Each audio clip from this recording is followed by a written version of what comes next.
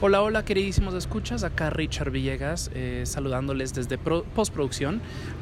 En un segundito pues van a escuchar una entrevista muy muy linda junto a Juana Molina, pero pues como es nuestro episodio 500, sí quería tomar un minutito pues para pues celebrar, pues agradecerles por pues acompañarnos todos estos años. Esta es una aventura que empezó en enero del 2016. Junto a Beverly Bryan, una gran amiga, colega y por supuesto co-creadora de este show. Entonces siempre mandando un saludo a ella, y aunque pues nuestros caminos hayan bifurcado, pues de nuevo este show se ha convertido en algo muy muy muy especial. De todos los medios donde contribuyo, obviamente pues este es mi bebé, y acá es donde meto la mayor pues las más ganas, la verdad. Y bueno, no más de nuevo queriendo agradecerles por acompañarnos, a los que han estado con nosotros desde el comienzo, pues muchas gracias por seguir acá, y a los que se han ido acoplando recientemente con estas series por países, pues de nuevo bienvenidos sean, y les prometo que vamos por 500 más, así que muchas gracias. Les invito a tomarse un traguito conmigo, salud, y pues los dejo con Juana Molina. ¡Chao! Tengo tanto sueño, ganas de hacer nada, lo del me ha dejado rara.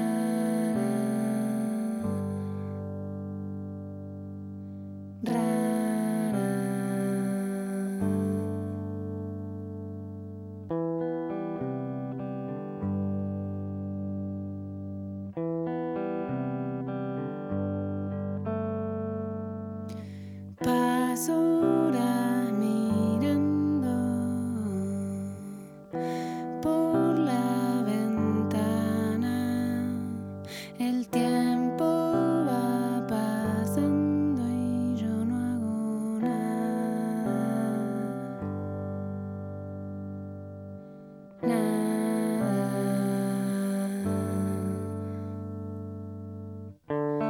¿Qué hacer?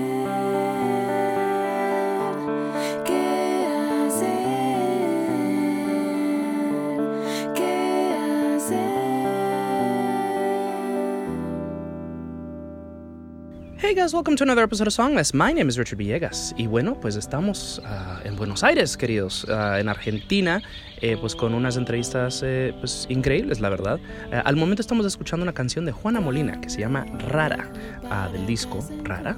Así que la vamos a terminar y ya volvemos con una invitada muy, pero muy especial. Y si acaso veo un auto igual al suyo, yo me pregunto ¿dónde está?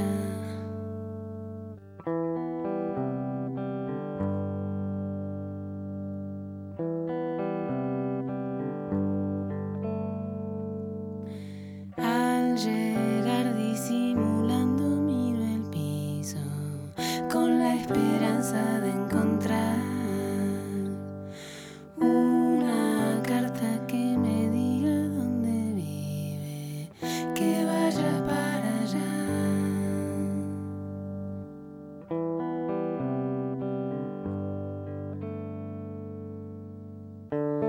¿Qué hacer? ¿Qué hacer? ¿Qué hacer?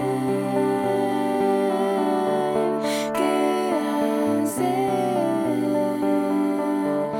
¿Qué hacer? ¿Qué hacer?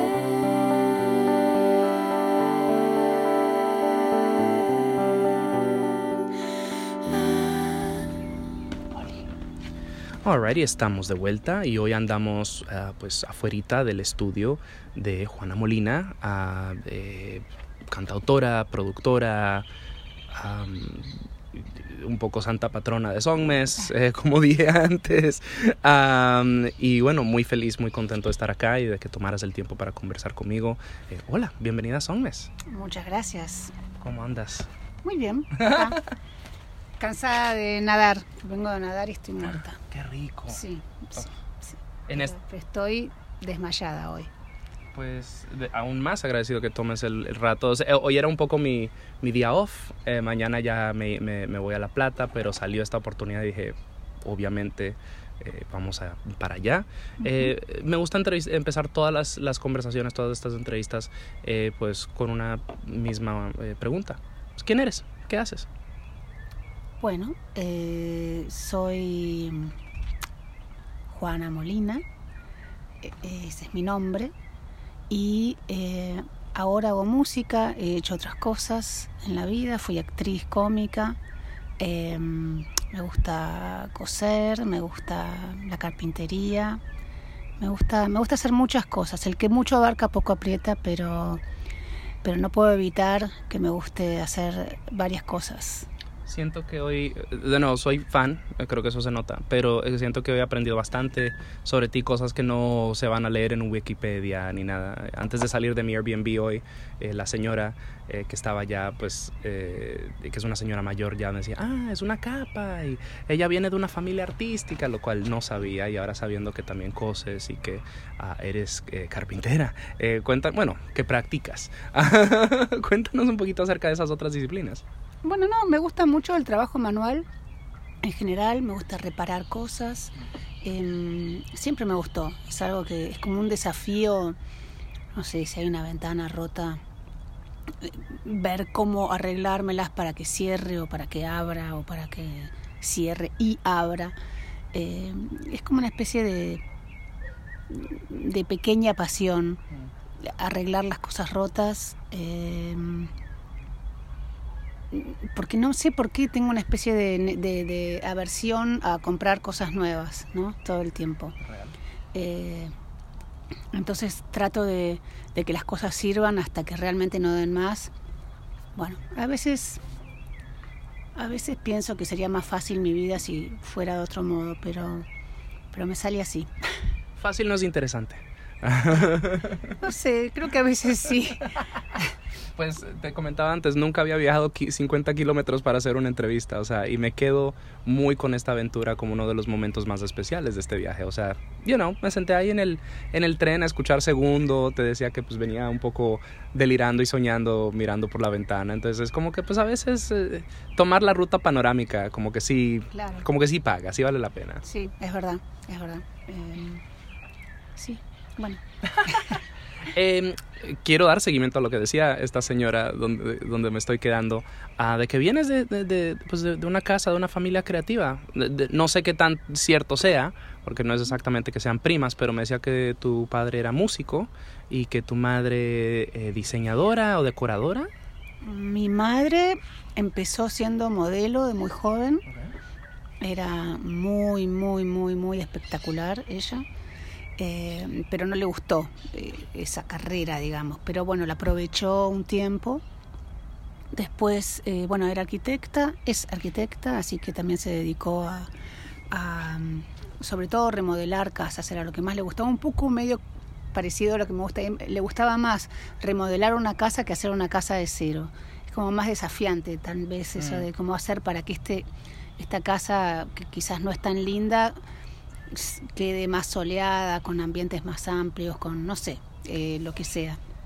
Era muy buena remodeladora, se le ocurrían muy buenas cosas.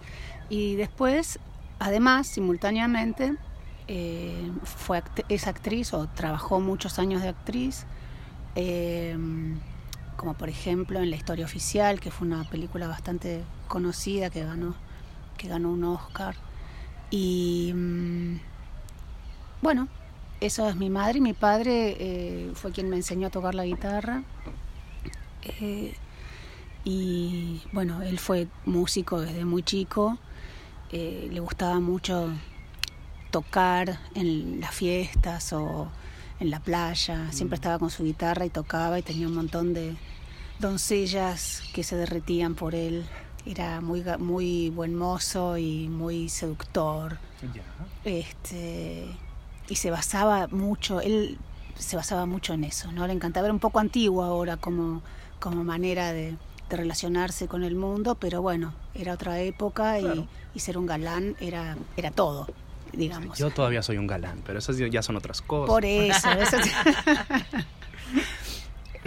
¿Querés que traiga algo para apoyar el teléfono? No, estoy re bien. O sea, bueno. esto ya tiene su ciencia. Ajá. Bueno. Pero sí, entonces imagino, pues ya cuando me comentabas ahí de que él te enseñó a tocar la guitarra, entonces imagino ya cuando empezaste a demostrar estas tendencias artísticas, pues hubo apoyo en casa, ¿no? O sea, Sí, a pesar de haber apoyo, también había mucha exigencia, entonces era muy difícil porque medio que tanto a mi hermana como a mí, medio como que nos inculcaban la idea de que había que entrar por la puerta grande, ¿no? Y a mí me parece eso ahora un gran error, porque es fundamental entrar por la puerta chica de a poco, ir creciendo a ritmo con lo que sabes, ¿no? Y no entrar por una puerta y no saber ni cómo pararte. Yeah. Entonces, me parece que eso se equivocaron mucho y yo tardé muchos años en darme cuenta de que eso era un error. Entonces, bueno, después me abrí yo sola por mi lado y bueno, nada, yo digamos que después estudié en el conservatorio, cuando yo después me fui a vivir a Francia y en la adolescencia iba al conservatorio, pero medio que me aburrían un poco las piezas para guitarra, ¿no? Me habría encantado tocar el piano, en realidad. Pero bueno, no sé por qué razón nunca estudié y ahora lo lamento. Pero bueno, me manejo con las herramientas que tengo. Absolutamente, no, o sea, saltando al presente brevemente, pues acabo de ir a tu sesión en el CCK, en tu sesión de KXP, y eso que dices, te manejas con las herramientas que tienes, la verdad, y era algo que conversaba con algunos amigos, tu set con solo 2 personas, pues obviamente tú con tu guitarra y tu teclado y un baterista, tuvo mucho más punch que bandas con 10 músicos. Y entonces no es necesariamente tener todas las mejores armas, sino saber administrarlas de la mejor forma posible. Sí, eso por suerte es algo que aprendí de chica, que hay que manejarse dentro de los propios límites para poder sacarle jugo a las herramientas que uno tiene y poder que no te quede grande lo que vas a tocar, ¿viste? Que suene bien porque sos capaz de tocar, es decir, no sé, a mí hay melodías a veces que se me ocurren en la guitarra y después no las puedo tocar. Claro. Entonces a veces cuando tocaba con otros guitarristas les decía a ellos que lo tocaran, pero en general las composiciones terminan siendo como un bordado, ¿no? Entonces si hago una línea de bajo más o menos con 3 o 4 notas que se mueven de cierta manera en el compás, bueno, las otras notas de la guitarra van a adaptarse a esas notas que ya existen y entonces medio después queda todo bastante inamovible porque se empieza a armar como una estructura, como un tejido. Ajá. En donde cada punto viene del anterior. Entonces, lo mismo en las mezclas de los discos, ¿no? No es que yo grabo una cosa por un lado, otra cosa por el otro y después veo cómo lo mezclo. El disco se va armando entero al mismo tiempo. La mezcla, la producción, los sonidos, todo, porque todo está basado en lo primero que se hace. Después se puede mejorar la mezcla, ¿no? Después por ahí hay unas cosas de ecualización, que bueno, acá hay que modificar, ¿cómo se llama? Limpiar un poco acá, un poco allá, que esto está un poco metido, está un poco... Pero digamos que es lo mismo, es como si tuvieras un zapato y bueno, de golpe le pones betún y lo haces brillar. Pero digamos que el zapato es el mismo, no es que claro. Es un botín y luego terminas con un zapato de taco alto. Claro, si empiezas con una chancla, no esperes una bota al final. Exacto, va a ser una chancla al final. Esta es una chancla preciosa, pero es una chancla. Hermoso. Mencionaste hace un segundito algo de que pues, en este proceso de que un punto llega al próximo, como una metáfora de costura. Básicamente un punto lleva al próximo. Y pues el playlist que armamos hoy es muy eso. Estamos, pues qué sé yo, estamos tomando una canción de cada disco que has lanzado. Bueno, y no EPs ni nada, pero obras ya extensas. Shout out a ese disco, ese EP de Anormal, que está en en Bandcamp, corran, escúchenlo, cómprenlo. Pero quiero hablarte un poco de Rara, de esta primera producción que lanzas, que es bastante distinta a las que vienen después. Cuéntanos de Rara. Bueno, yo creo que es tan distinta de las demás porque es el único disco que no produje yo. Ahí estás. Entonces ahí yo en ese momento todavía estaba muy insegura de lo que quería hacer. Me parecía que todavía no existía ni la idea ni las posibilidades de grabar algo más o menos potable en tu casa. Había que ir a un estudio, había que hacer las cosas, se hacían las cosas hasta ese momento de otra manera. Había gente ya como Beck, por ejemplo, que grababa en su casa, pero bueno, recién se empezaba con eso, ¿no? Y yo era muy insegura con el tema de la música y pensé que necesitaba un productor, no estaba confiada del todo en mis arreglos y bueno, le entregué, digamos, el mando a Gustavo Santaolalla, que hizo lo que le pareció, que me parece muy bien, porque si vos tenés un artista que no sabe qué hacer, bueno, haces lo que te parece a vos. Pasos que te trajeron. Entonces, claro, quiero aclarar eso porque a veces queda como que yo hablo mal de la producción de ese disco. Yo no hablo mal de la producción de ese disco, hablo mal de mí, que no sabía que no había encontrado mi camino todavía. Entonces, bueno, lo delegué en otra persona, muy intimidante, por cierto. Y pues claro, en ese tiempo Santaolalla ya era Santaolalla, ¿no? Pero recontra, sí, ya había producido sí, sí, ya era muy Santaolalla. Y bueno, yo me entregué, digamos, y tuve que no estaba yo preparada para decir esto sí, esto no, me gusta, pero sí, los demos de Rara se parecen más a los otros discos. Ya, okay. Pero justamente ahí está la gran diferencia. Los otros discos no tuvieron demo. Ya. Fueron el disco directamente. Disco. ¿Entendés? En cambio, Rara se pasó por un demo y después se armó la banda que tocara los arreglos del demo y qué sé yo, y medio que eso lo transformó en otra cosa, lo transformó en otro sonido, como por ejemplo tener un baterista. A mí ni se me había cruzado por la cabeza tener un baterista. Yo tenía todo programado en una caja de ritmos, una máquina de ritmos. Y bueno, hubo muchos procesos y cosas que quizás yo no estaba muy de acuerdo, pero parecía que Santaolalla tenía razón, porque lo decía él. Claro. Entonces, bueno, listo.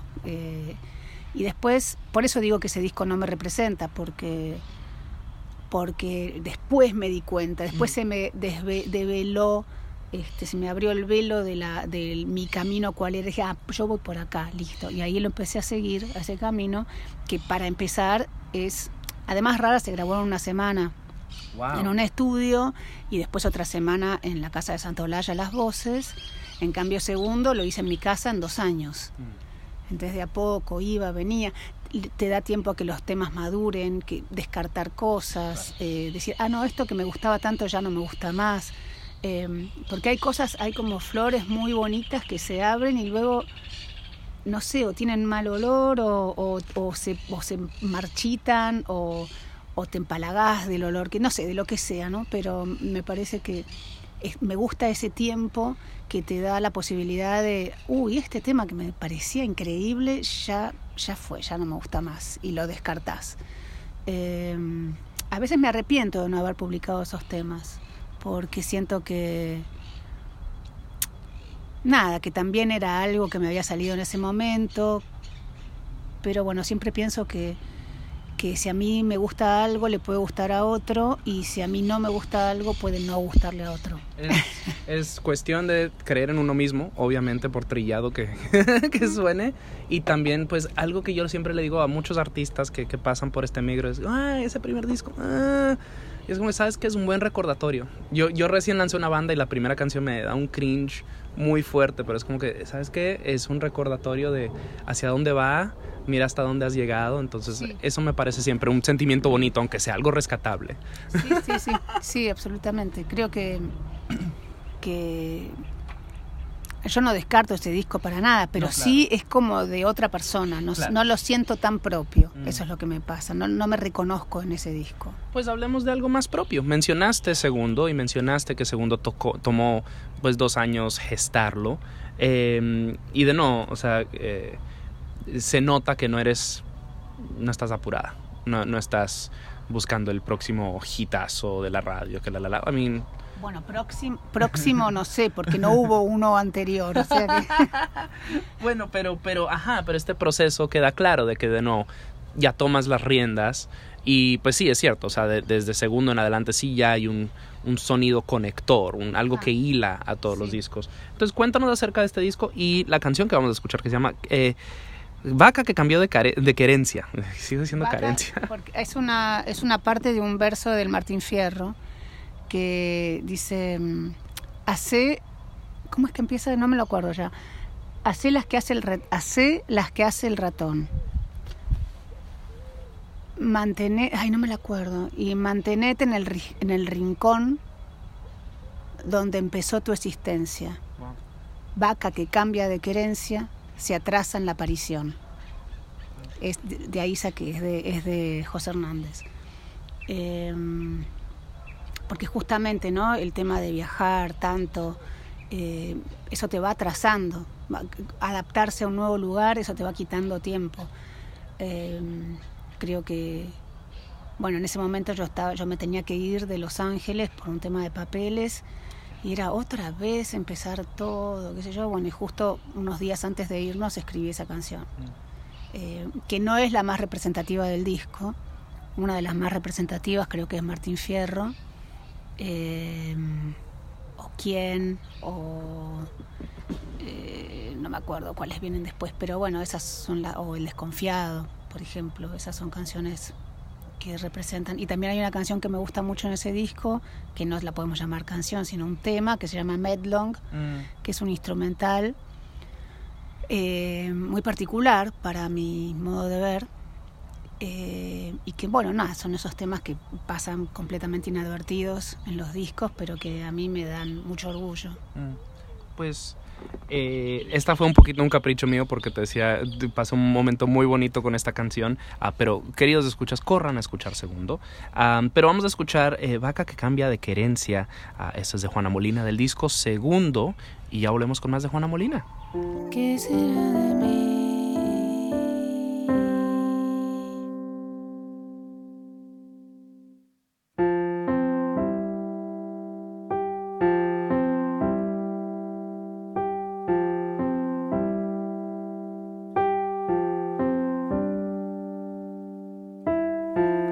Yo no sé qué será de mí ahora. No sé qué será de ti.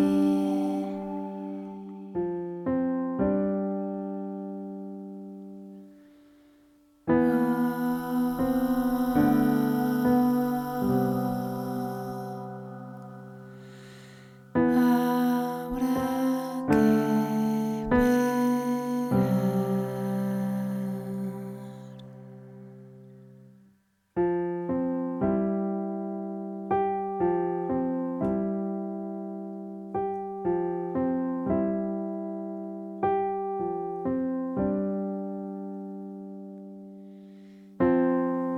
Decidir, elegir, qué llevar, qué quedar, embalar, viajar.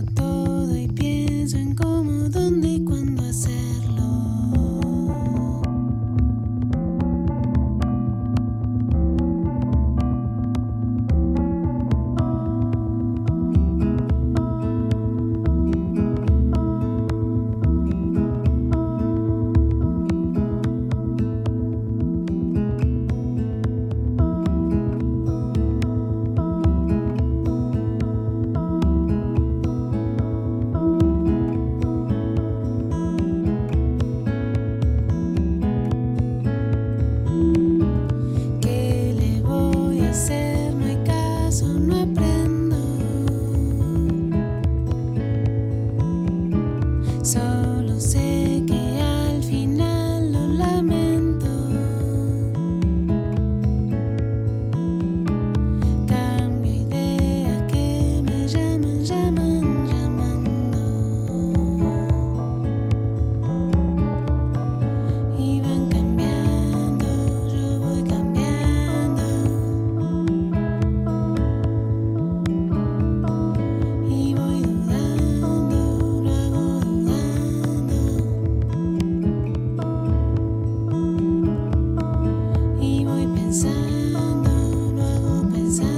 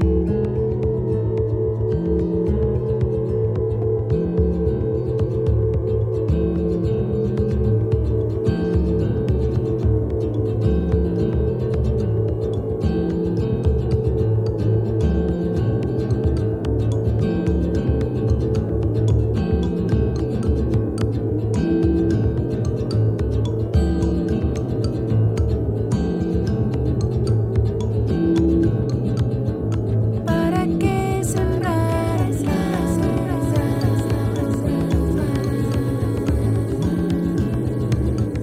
Oigo voces dentro,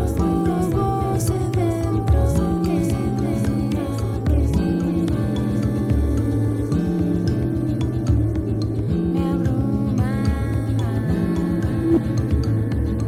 me abruman.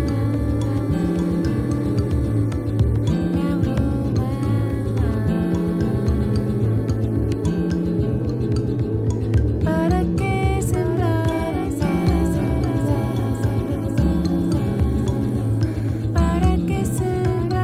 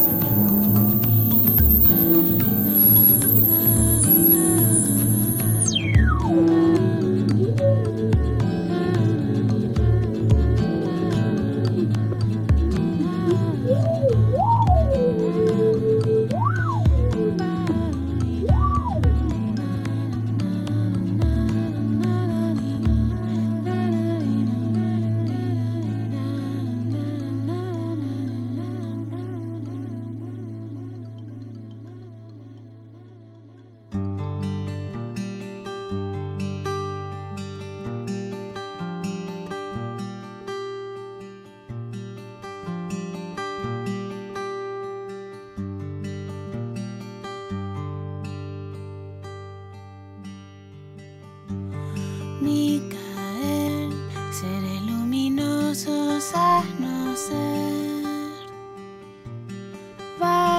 valerosos, Arcángel Micael.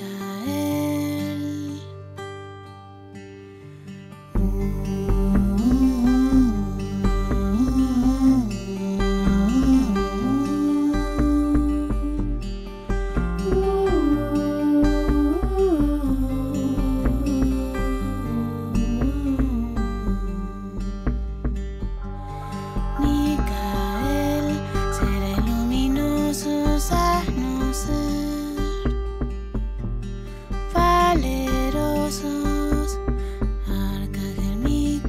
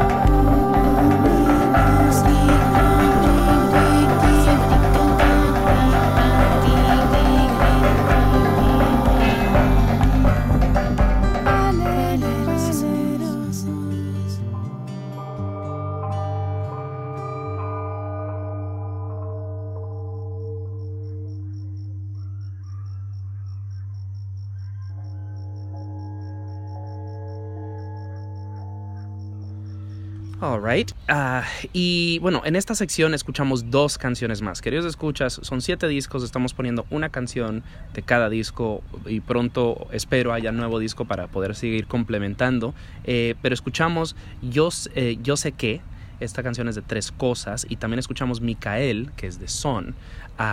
Cuéntanos un poquito acerca de este periodo creativo, porque creo que acá siento que con tus discos de a poquito como que van agarrando tal vez más garra, tal vez más instrumentación, tal vez menos acústicos, son más como, no quiero decir agresivos, esa no es la palabra, pero tal vez más energéticos, tal vez más lanzados, más, no sé. Bueno, creo que sí, pero eso se dio, yo creo, porque empecé a tocar en vivo. Entonces el hecho de tocar en vivo me fue cambiando la manera de tocar, me fue dando una especie de ímpetu que quizás antes no tenía tan declarado. Yo siento que Segundo es súper rítmico y súper aguerrido, pero es verdad que al mismo tiempo es suave, porque fue todo grabado, el 90% del disco fue grabado en noches muy largas. Yo tenía una hija muy chiquita en ese momento, entonces cuando ella se iba a dormir, yo empezaba a grabar. Es por eso que se oyen tantos grillos y aves. Claro, sí. Algunas cosas no, por ejemplo el mantra del bicho feo, que donde está el venteveo, venteveo o bicho feo, que es el pájaro que más se oye en esa canción, ese lo grabé a la tarde. Las voces las grabé a la tarde. Ese lo grabé acá en Buenos Aires igual. El resto, la mayoría del disco lo grabé en Los Ángeles. Y entonces está grabado en mucha quietud, con mucha suavidad, porque además había vecinos, y creo que también tiene una cosa medio onírica, porque en muchos casos yo me quedaba dormida. Wow. Grabando el disco. Por ejemplo, hay una canción que se llama El Pastor Mentiroso, que tiene unos teclados que los grabé prácticamente durmiendo. Fue increíble esa noche, no me olvido más, porque yo mientras grababa, mientras soñaba cosas, veía como estaba en un estado de duermevela muy particular, y al día siguiente no me acordaba nada de lo que había hecho, ¿no? En un momento como que caí desmayada, no sé, a las 5 de la mañana, y al día siguiente dije, ¿qué fue lo que grabé anoche? No tenía idea de lo que había hecho, y todos esos teclados que son como muy como medio de sirena o de delfín, van, porque descubrí una cosa. Yo escuché un disco hace, no sé, 25 años más o menos, que era de unos delfines que alguien había grabado, un cassette que me habían pasado, impresionante. Y entonces ahí descubrí que las sirenas de Debussy, okay, en la mer, no sé cómo se llama, ¿el mar se llama en castellano o se llama la mer? No sé. ¿La mer sería el mar? Sí, el mar, de Debussy. Hay arreglos que son iguales a los que cantan los delfines. Entonces dije, claro, toda la historia de Ulises, las sirenas y todo eso son los delfines. Son los delfines. Es increíble, cantan como a 4 voces, hacen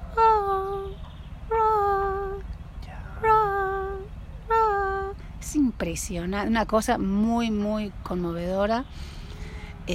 No me acuerdo por qué empecé a decir lo de los delfines.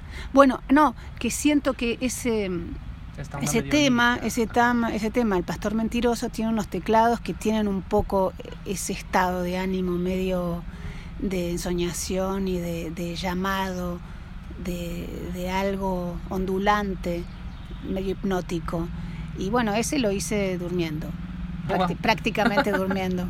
Entonces ese disco tiene mucho de eso, y quizás por eso vos decís que los demás son más aguerridos, porque cuando yo había hecho ese disco prácticamente yo no había tocado nunca en vivo. Entonces tocar en vivo te da algo que con los años se va fortaleciendo, que es efectivamente como una especie de fuerza de proyección, diría, ¿no? Como que tiene más proyección lo que uno hace. Es decir, yo al principio, cuando cantaban los primeros shows, la voz llegaba hasta la primera fila, aunque hubiera micrófonos.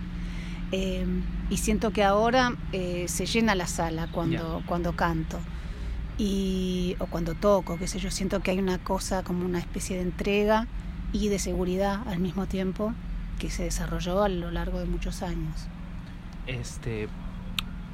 Volviendo un poco más a tu vida, un segundo, mencionábamos antes de que creciste en este ambiente bastante artístico, que empezaste a tocar, y pues famosamente pues tuviste una muy exitosa carrera de actuación previa a tu carrera musical. Me pregunto si sí estabas persiguiendo una carrera musical y ahí hubo que darle pausa antes de hacer este cambio.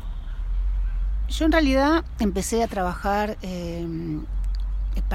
porque esto ya lo conté más o menos 400 millones de veces, pero siempre hay gente que no lo sabe. Cuando yo me dedicaba a la música, tocaba con grupos muy tímidamente, muy insegura, y componía, tenía las canciones de Rara, por ejemplo, las compuse 10 años antes del disco. Oh, wow. Claro. Yo era bastante chica cuando compuse esas canciones y por eso tienen letras medio adolescentes también. Y entonces, bueno, yo quería vivir sola y necesitaba un trabajo. Yo pensaba, yo quiero un trabajo que me pague bien y que sean pocas horas por semana para poder vivir y hacer música, poder pagar las cuentas y hacer música al mismo tiempo y no quedarme sin tiempo para tocar. Entonces me ocurrió trabajar en televisión. Como yo sabía que yo tenía esa habilidad para hacer personajes, miré muchos meses, no sé, 2 o 3 meses me estuve mirando televisión todos los días para ver en dónde podía ofrecer mis servicios. Y de golpe encontré un programa. Dije, me parece que acá lo que yo hago vendría bárbaro. Y me tomaron en ese lugar. Demoró unos meses en que me aceptaran del todo, porque no sabían. Pero me aceptaron en ese programa, empecé a trabajar ahí e inmediatamente me llamó Antonio Gasalla, que es un actor cómico muy importante de acá. Me llamó enseguida para trabajar con él, empecé a trabajar con él y enseguida me llamó un productor para que yo tuviera mi propio programa. Entonces, al principio yo había logrado mi objetivo, que era trabajar los lunes, porque yo trabajaba los lunes y lo que hacía se pasaba durante toda la semana. Uh-huh. Entonces la ley de actores hace que vos cobres cuando se pasa al aire. Okay. Uh-huh. Entonces yo cobraba 5 días y trabajaba uno. Espectacular, era espectacular. Yo estaba feliz. Pero después empecé a trabajar con Gasalla y ya en vez de 5 días libres más los fines de semana, 4 días libres más los fines de semana, tenía solo 2 o 3 porque eran cada vez más días de grabación. Y después empecé a tener mi programa y medio como que se me escabulló y caí en mi propia trampa. Es decir, me fue tan bien en televisión que tuve que dejar la música casi sin darme cuenta. Cuando me di cuenta de que había pasado esto fue cuando me quedé embarazada y tuve que hacer reposo porque si no podía perder el bebé y yo lo quería tener. Claro. Dije, ¿pero qué estoy haciendo? Si esto no era mi objetivo era hacer música. Hice todo esto para poder hacer música y todo esto me llevó a dejarla a la música. Entonces ahí corté, así de un hachazo, corté la actuación y volví a la música. Entonces retomé todos esos temas viejos y con eso hice Rara. Mencionabas cuando estábamos hablando de Vaca y de Segundo que estabas en LA. Sí. ¿Qué te llevó hasta LA? Bueno, después de grabar Rara y que fuera un fracaso rotundo, sobre todo por una cosa intersello, okay. Unas peleas ahí de no, mi artista es no es qué sé yo, y a mí me cajonearon, porque era muy absurdo que le fuera tan mal al disco, tan mal, no correspondía que le fuera tan mal. O sea, ¿no vendió o la crítica no le gustó? No estaba en ningún lado para comprarlo tampoco. No. Okay. No. Se cajoneó, lo que acá se dice, cajonear un disco. Yeah. O cajonear algo. Dejó de existir. Un día nos llamó alguien en secreto, no fui yo, no lo viste por mí, pero el disco de Juana está cajoneado. Te lo digo porque no puedo soportar, porque el tipo nos veía, que nosotros íbamos diciendo, che, ¿qué onda? ¿Qué pasa? Y que no, lo que pasa, nos daban excusas, uh-huh. Pero no me decían lo que pasaba. Entonces nos llamó y nos dijo, chicos, olvídense, el disco no existe. ¿Por qué conté esto? Aquí iba a contar. ¿Por qué te pregunté por qué estabas en LA? Entonces un día un amigo que vive en LA, que vivía en LA en ese momento, me llama por teléfono y me dice, che, Juana, ¿sabés que por la radio, por KCRW, Morning Becomes Eclectic, pasan 2 temas tuyos prácticamente todos los días? What? Yo digo, ¿cómo? ¿Pero cómo puede ser? ¿Qué sé yo? Bueno, resulta que Santa Olalla había ido a la radio y había llevado un disco mío. Ok. Y les estaba Chris Duridas en ese momento, de programador, y el tipo se enamoró de esos 2 temas, eran Rara y En los días de humedad, y los pasaba constantemente. Entonces yo dije, bueno, acá nadie me da pelota, todo el mundo está esperando que vuelva a la televisión. Vamos a un lugar donde por lo menos me pasan por una radio. Claro. Por eso nos fuimos a Los Ángeles, esa fue la razón. Y bueno, después hubo un problema con un abogado muy malo, malísima persona, que hizo todo mal, y yo podría haber sacado mi green card sola, porque con el legajo que tenía me lo hubieran dado en un segundo, y nos dijo que nos teníamos que ir. Y cuando nos volvimos, a los 3 meses de llegar, me llegó el green card.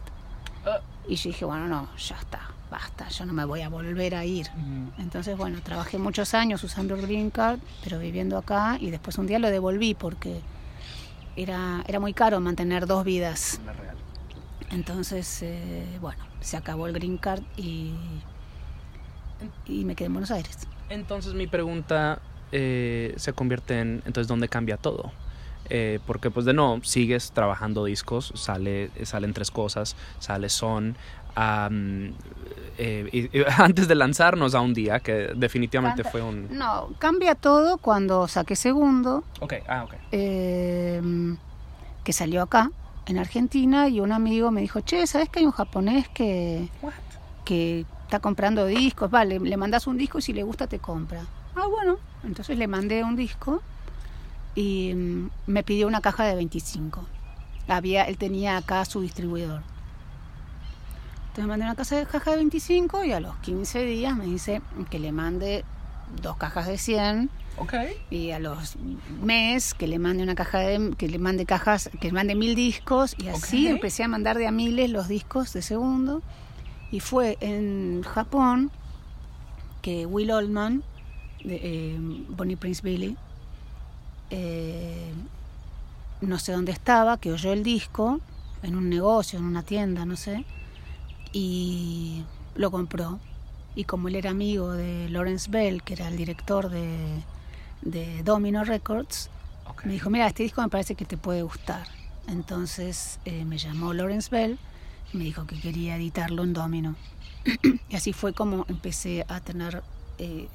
Segundo hizo su camino él solito hasta llegar a Domino Records, y ahí saqué 4 discos con ellos hasta Un Día. Okay. Entonces hablemos de Un Día, porque creo que Un Día es donde ya se consolida un sonido muy específico, porque si no me equivoco es cuando la looper llega a tu vida. No. ¿Es antes de eso? Claro, sí. La looper, según Un Día es de 2008 y yo tengo la loopera desde 2001. No, entonces desde Segundo la tienes. No, la empecé a partir, no porque yo ya en realidad a partir de 3 cosas. Pero yo la empecé a usar en vivo para representar temas de Segundo y de 3 cosas. Entonces Son es lo que hubiese sido Segundo o 3 cosas con una loopera. Son es como que se consolida mi manera de trabajar. Para mí Son es la versión 2.0 de Segundo. Porque tiene como más potencia, porque ya había tocado bastante en vivo, y ya yo empecé a componer un poco con la loopera, a pesar de que yo ya componía así, porque yo la loopera la quería desde antes de que existiera, porque yo quería algo que repitiera, algo que hiciera eso que hacía la loopera. Correcto. Que no existía, y nunca se me ocurrió mandarla a hacer. Supongo que sí. Hay veces que oigo que amigos que se hacen pedales y yo sé que se me cruzó por la cabeza pedirle a alguien que me lo hiciera. Entonces, bueno, yo creo en Son ya la loopera está full, y después viene Un Día. Bueno, entonces, ¿cómo de nuevo, como fan básico. O sea, mi información viene más allá de Wikipedia, lo prometo. Sí. Pero un día siempre es, qué sé yo, descrito como un antes y después para Juana Molina. No sé si tú lo veas así, No. pero creo que como que ahí alcanzaste más gente, ¿no? ¿Por qué sé. crees? Es que no lo sé. Ya. No sé si es así como vos decís. No Ya. tengo idea. Yo siento que con Son tuve unas críticas excelentes. Ya. Eh, Porque yo no hablo de crítica, hablo de alcance. ¿A qué te refieres? ¿A la gente? ¿Al Llegar a público? más gente, ajá. De que, ajá. La verdad que no lo sé. Vale. No lo sé. Bueno, entonces dejemos esa y cuéntame acerca del proceso de crear un día. Un día fue un disco que se hizo muy rápido. Ok. Lo hice más o menos en total 2 meses. Sí, muy rápido. No sé, fue un momento que yo estaba grabando todo el tiempo y medio que grabé un tema atrás del otro muy rápidamente y se nota eso en el disco, se nota que está menos trabajado que los demás. Es un poco más, ¿Urgente tal vez? no sé si urgente, es más como como sacármelo, ¿no? Como algo que me atravesó y salió. Y no le dejé el tiempo para pulirlo, yo ahora lo oigo y digo, ¿cómo dejé esto? ¿Cómo está? Como cosas medio como grabado medio así, todo fue grabado, mira, todos mis discos están grabados así nomás, pero bueno. Para los escuchas en casa, estamos rodeados de perritos hermosos. Es como el más salvaje ese disco, Ya. digamos. Entonces también es más salvaje en su producción, Ya. porque tiene mucho menos trabajo, no tiene tanto análisis. Es más, ya lo tenía terminado el disco y la canción Un día no estaba. Ya, ok. El disco empezaba con Dar, que quedó como último tema. Empezaba con Dar y ya estaba listo para mandar a hacer, y tenía un show yo esa semana. Entonces me puse a practicar un poco la voz, porque siempre tengo que ejercitar la voz, y me puse a tocar, y yo cuando practico voy inventando cosas, y ahí me salió Un día, y que la grabé en un día, y dije, no, pará, esto tiene que estar en el disco. Entonces ahí la dejé y le armé como un final que después enganchaba con Vive Solo, que no me acuerdo en qué orden del disco estaba esa canción, y dije, no solamente tiene que estar en el disco, sino que va a empezar con este tema, el disco.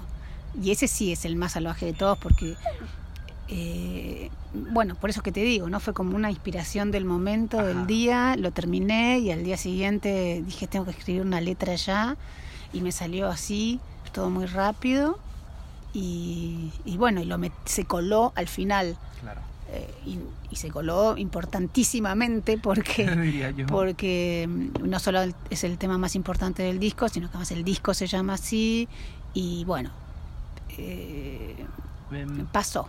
Para los escuchas en casa, pues ustedes lo más seguro han escuchado Día Ya, y si no, pues es un disco muy recomendado, pero eso no es lo que vamos a escuchar ahora. Vamos a escuchar Dar, que como mencionabas era la canción que iba a abrir Un día y ahora es la que lo cierra. Sí. Entonces cuéntanos un poco acerca de Dar.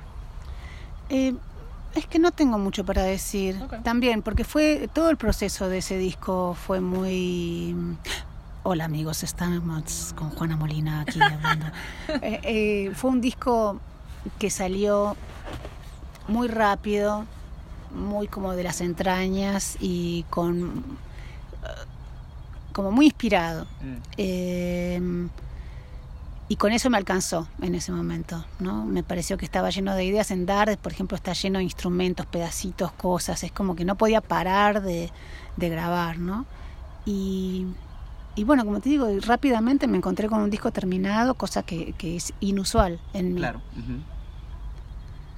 Bueno, pues escuchemos eso ahora. De nuevo, esto es Dar, del disco Un Día, obviamente de Juana Molina, y ya volvemos con más de Juana Molina.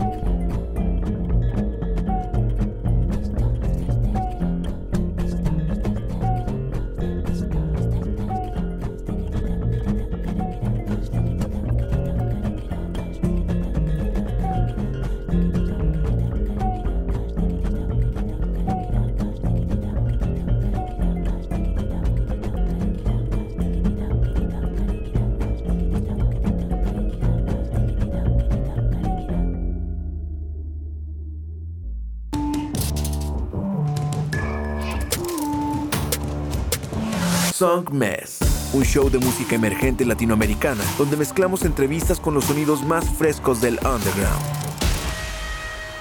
Su anfitrión, Richard Villegas, es un periodista musical contribuyendo a publicaciones como Remezcla, Rolling Stone y Bandcamp. Y con Song Mess, las conversaciones toman un giro más casual y personal, revelando el mundo interior de cada invitado.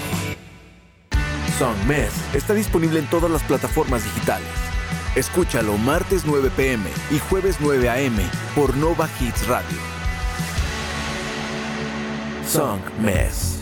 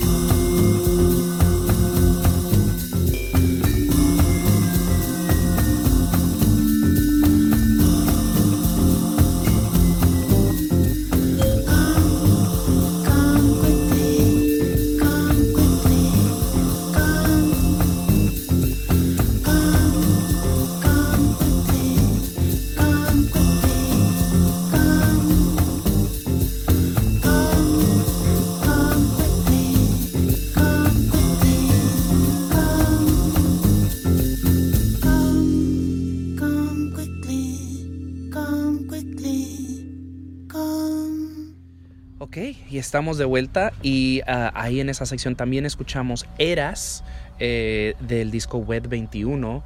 Recuerdo cuando te entrevistaron en NPR hace ya muchos años, mencionabas de que pues el disco nomás es como le ponías las fechas de los archivos de que las trabajaste, y pues amé, es como que claro, es la que hice el martes es mi favorita. Exacto. Cuéntanos de Wet 21. Wet 21, yo dije, bueno, quiero hacer un disco distinto a los que vengo haciendo, porque los que venía haciendo eran como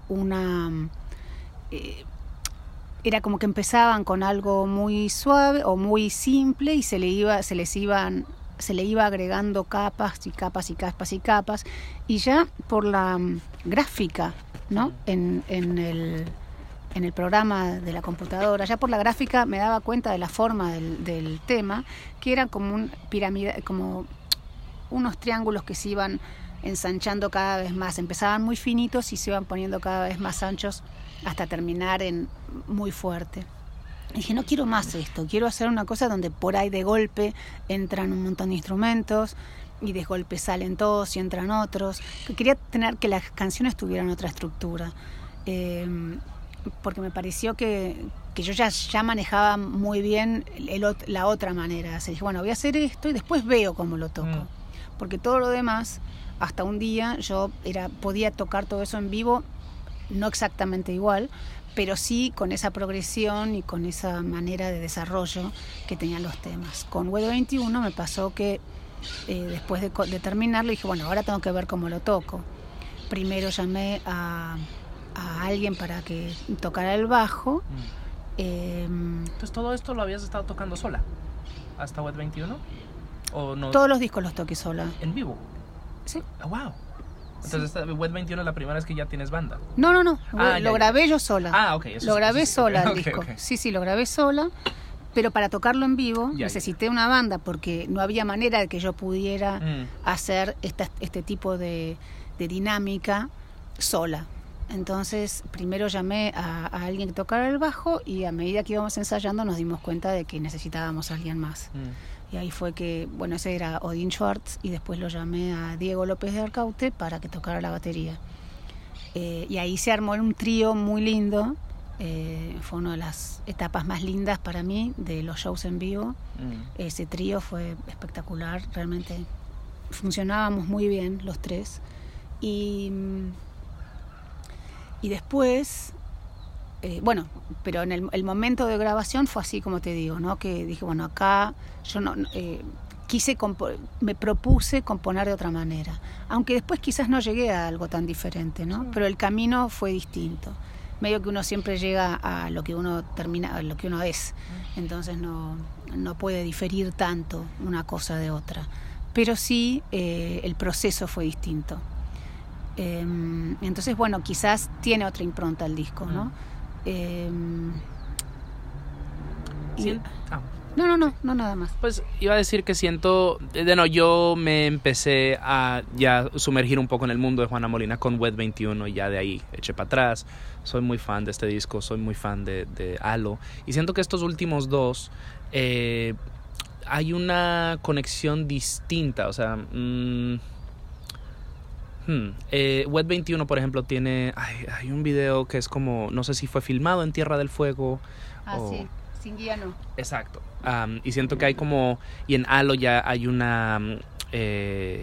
aura, por así decirlo, más espiritual, una conversación más de tal vez la muerte o la espiritualidad, o seres que están más allá de tal vez de nuestra dimensión. Y me gustaría saber si esa es una búsqueda tal vez no quiero reducirlo a la raíz, pero no sé si hay una búsqueda tal vez espiritual más grande en estas últimas producciones. No, quizás simplemente sea que yo estoy más grande y que tengo otra manera de ver las cosas, y que lo que no cambia es mi sentido crítico, que siempre es muy feroz, conmigo misma, muy severo, y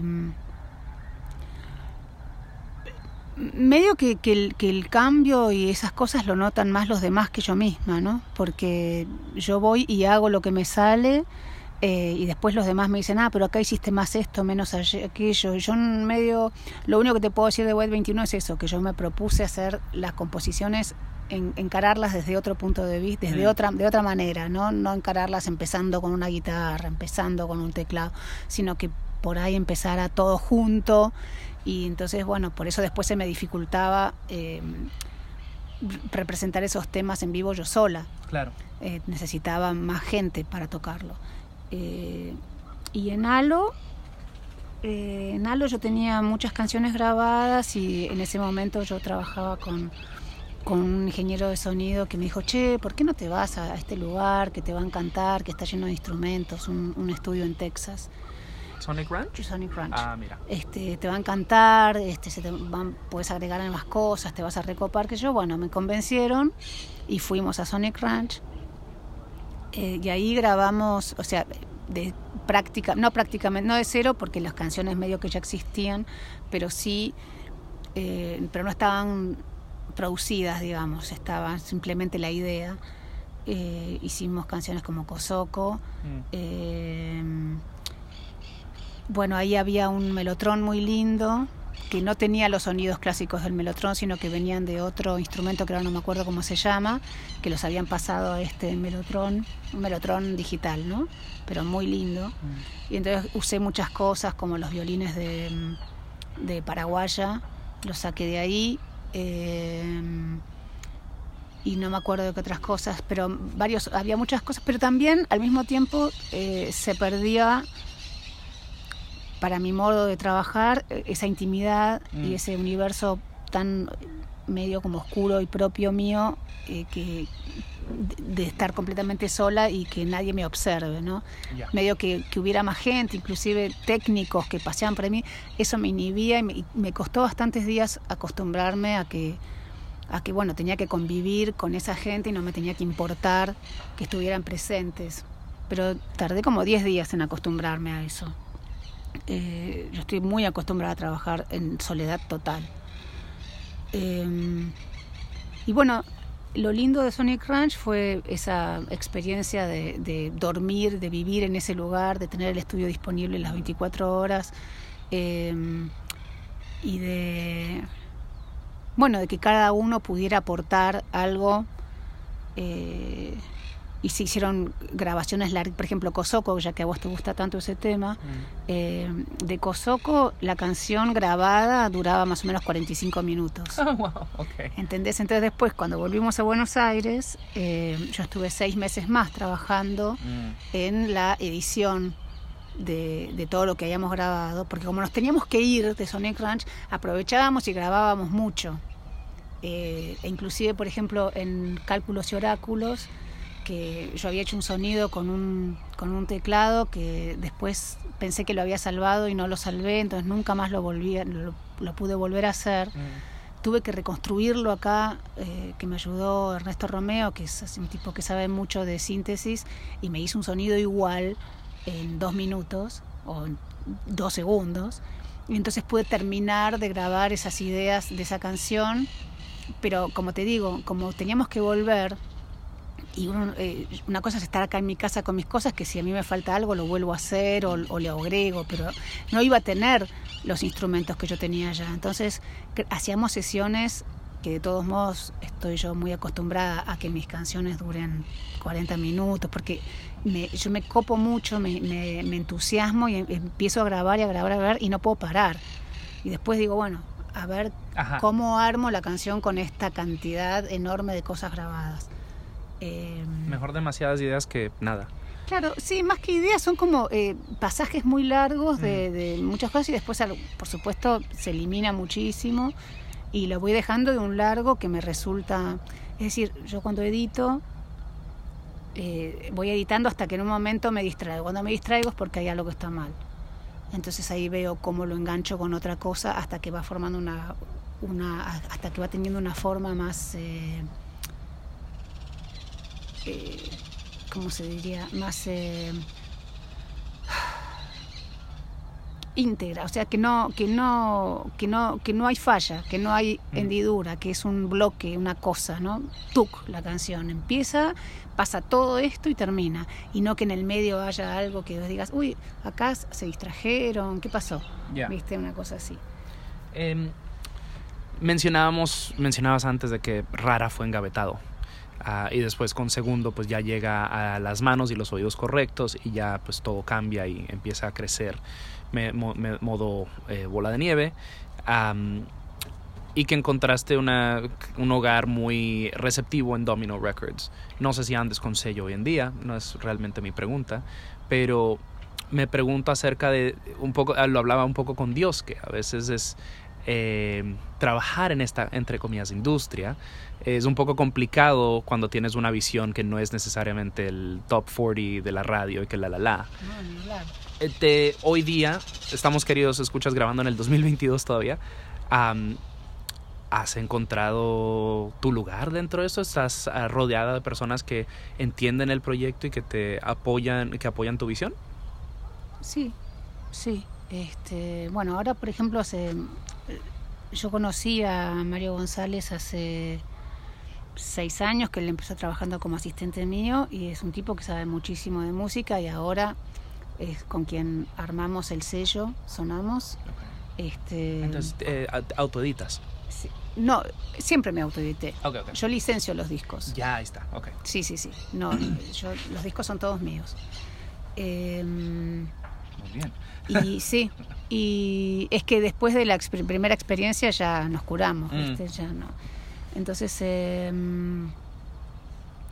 bueno, toda la carrera, digamos, la hice con Federico Mayol, que primero fue mi marido, después quedó como mi manager, y ahora se incorporó Mario González, que es un tipo que tiene una noción no del mercado, pero sí de cómo, primero es un melómano infernal, tiene gran conocimiento de cómo se manejan los discos, no en la parte comercial, sino en lo artístico y en lo está muy informado siempre de cómo se mueven, de cómo hay que mover las cosas, de cómo fueron en el pasado, qué hacía tal manager, qué hacía tal músico, y además es muy fana, entonces es una persona que yo ahora considero indispensable en este combo de equipo de Juana Molina como cosa, no como persona. Absolutamente. Y bueno, estoy contenta de que haya gente que me ayude a tener una visión más amplia de la que puedo tener yo sola. Cuando nos sentamos a armar el playlist, mencioné nuevo disco y dijiste, no sé, lo cual, perfecto. Entonces no vamos a irnos por ahí, pero me gustaría saber, ya tienes más de 20 años, con esta carrera ya como la conocemos hoy día, pero tocando mucho más tiempo. ¿Qué te produce curiosidad hoy día? O sea, siento que ya has hecho varias cosas que, no tiene ni que ser, así de que, ¿a qué va a sonar tu nuevo disco? ¿Qué te interesa todavía como abarcar, estudiar, buscar, ejercer, practicar, curiosear? Bueno, hay muchas cosas que me interesan, pero después no puedo terminar de llevarlas a cabo. Como por ejemplo estudiar síntesis, que me cuesta muchísimo, porque yo soy muy intuitiva trabajando, y para hacer síntesis analógica hay que estudiar. Y bueno, por H o por B, hace un par de años que empecé y todavía no me manejo con soltura, quizás porque no tuve perseverancia en estudiarlo, pero lo que sí sé, lo que me interesa de eso es que el sonido que uno puede armar con síntesis analógica es exactamente lo que te puede representar, porque yo hasta ahora lo que vine haciendo fue modificar los presets con los que vienen los teclados, claro, y transformarlos en sonidos míos, pero ya vienen con una huella digital que no es mía. Claro. Yo sé que si vos manejas bien la síntesis analógica, podés hacer absolutamente cualquier sonido, y ese sonido es como una especie de... Más Crear que un tu espejo. propio ADN. Exacto. Ajá. Representar tu propio ADN. El ADN ya está creado Sí. adentro y con eso lo podés representar exactamente igual. Entonces por eso me interesa mucho este... Basta, Pipa. Pipa. Todo bien, Pipa, no te preocupes. Y, pero bueno, todavía, es decir, cuando me meto y logro armar algo que me gusta, que fue el caso de este sonido que armé que después que alguien me tuvo que asistir para que yo lo pudiera reproducir, porque no supe bien cómo había llegado ese sonido. De la misma manera que no sé muy bien cómo yo llegué a todos los sonidos que armé en los teclados durante todos estos años, ¿no? Voy moviendo perillas, pero es distinto porque en un teclado digital, a medida que te va gustando, lo salvás y ya queda grabado. En cambio, en la síntesis digital, todo el tiempo tenés que volver a hacerlo. Entonces tenés que tener mucha noción de que para que sea dónde van el ASR, cómo pones los filtros, cómo se afecta a qué frecuencia de onda, en fin, miles de cosas que las tenés que practicar y practicar y practicar, y creo que ese sería un mundo fabuloso y me encantaría hacer un disco solo con eso, que ahora está bastante de moda, pero no me importa porque justamente esta moda hace que cada uno haga lo que le sale. Entonces, más que una moda, es la manera de vestirse con uno mismo, algo así. Absolutamente. Ya estamos terminando esta conversación y de nuevo te quiero dar muchísimas gracias por tomarte este rato. Me queda una última pregunta y tomé una foto de tu sesión en el CCK y la subí a Twitter y todo el mundo no lo puedo creer y que me consta que varios artistas van a estar escuchando este episodio, esta entrevista, porque pues de no, al riesgo de sonar muy fan, pues eres un faro. O sea, eres un faro para hacer cosas a tu modo. Y de nuevo, creo que con todo lo que hemos hablado de Rara, ahí hay una lección, ¿cierto? Entonces, al riesgo de sonar un poco caldo de pollo para el alma, ¿algún consejo para los artistas escuchando esto? Medio lo que vengo diciendo a lo largo de toda esta entrevista, que es que para mí lo interesante es que no haya rubros en las disquerías, sino nombres y apellidos. Que esto sea Rubén Goldiño, que eso sea Pablo Cacho, que esto sea Juana Molina, y que cada uno haga lo que se parece a sí mismo. A mí por lo menos es lo que más me interesa. Los géneros, si bien hay géneros que me gustan más que otros, por supuesto, medio que cuando te dedicas solo a un género, hay algo que me resulta medio no termina de interesarme cuando lo único que estás haciendo es tocar un blues como se tocó desde hace 100 años, se tocan los blues. Prefiero que si por ahí te gusta mucho el blues, empezás con el blues, pero vas descubriendo una beta propia, ¿no? Me parece que en cualquiera de las artes lo interesante es eso, que te refleje. Bueno, sí nos vamos a ir despidiendo. No sé si hay alguna red social o algún lugar que quieras promover que la gente pues, se entere de lo que estás haciendo. No. Okay. No. Una página, juanamolina.com, algo así. No, yo tengo un Instagram, pero bueno. no lo manejo, se llama Soy Juana Molina. Okay. Y pero es medio, hay mucha miscelánea en mi Instagram. Eso es bueno, eso revela más acerca del artista que el behind the scenes. Sí, por ejemplo, hace 4 años estaba muy entusiasmada con unos dibujos de unas fotos de unas nubes y unos paisajes desde el avión, y creo que lo único que hay... ¡Basta! ¡Salí de acá! ¡Salí de acá! Caóticos. todo esto va a estar en la entrevista, así que saludos a Evander, que está acá causando un poco de caos. Se llama Evander porque Pipa le comió un pedazo de oreja el día que llegó. ¿Ves que ahí le falta una punta en la oreja? Se lo comió. Shout out a Evander. Vale, entonces nubes y paisajes. Sí, entonces, bueno, por ejemplo, en vez de, no hay nada de música durante un año, solamente publiqué esos, no sé, creo que fue el 2017, 2018, solamente hay esos dibujos. Vale. Pues ahí lo linkearemos todo en las notas del show para que sepan cuando vienen nuevas giras, nuevas novedades, lo que sea. Yo aprovecho para recordarles que yo soy Richard Villegas y esto es Songmes y mi invitada es Juana Molina.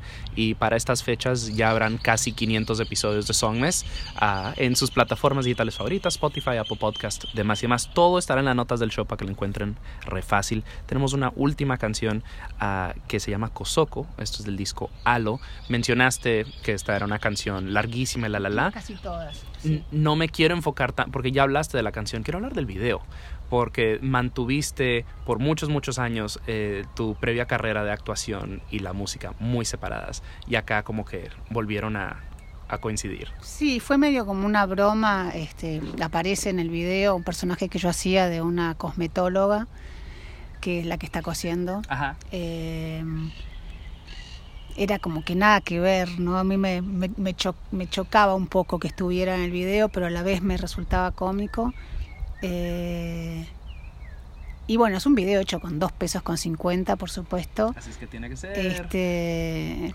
Y con la ayuda de un montón de gente.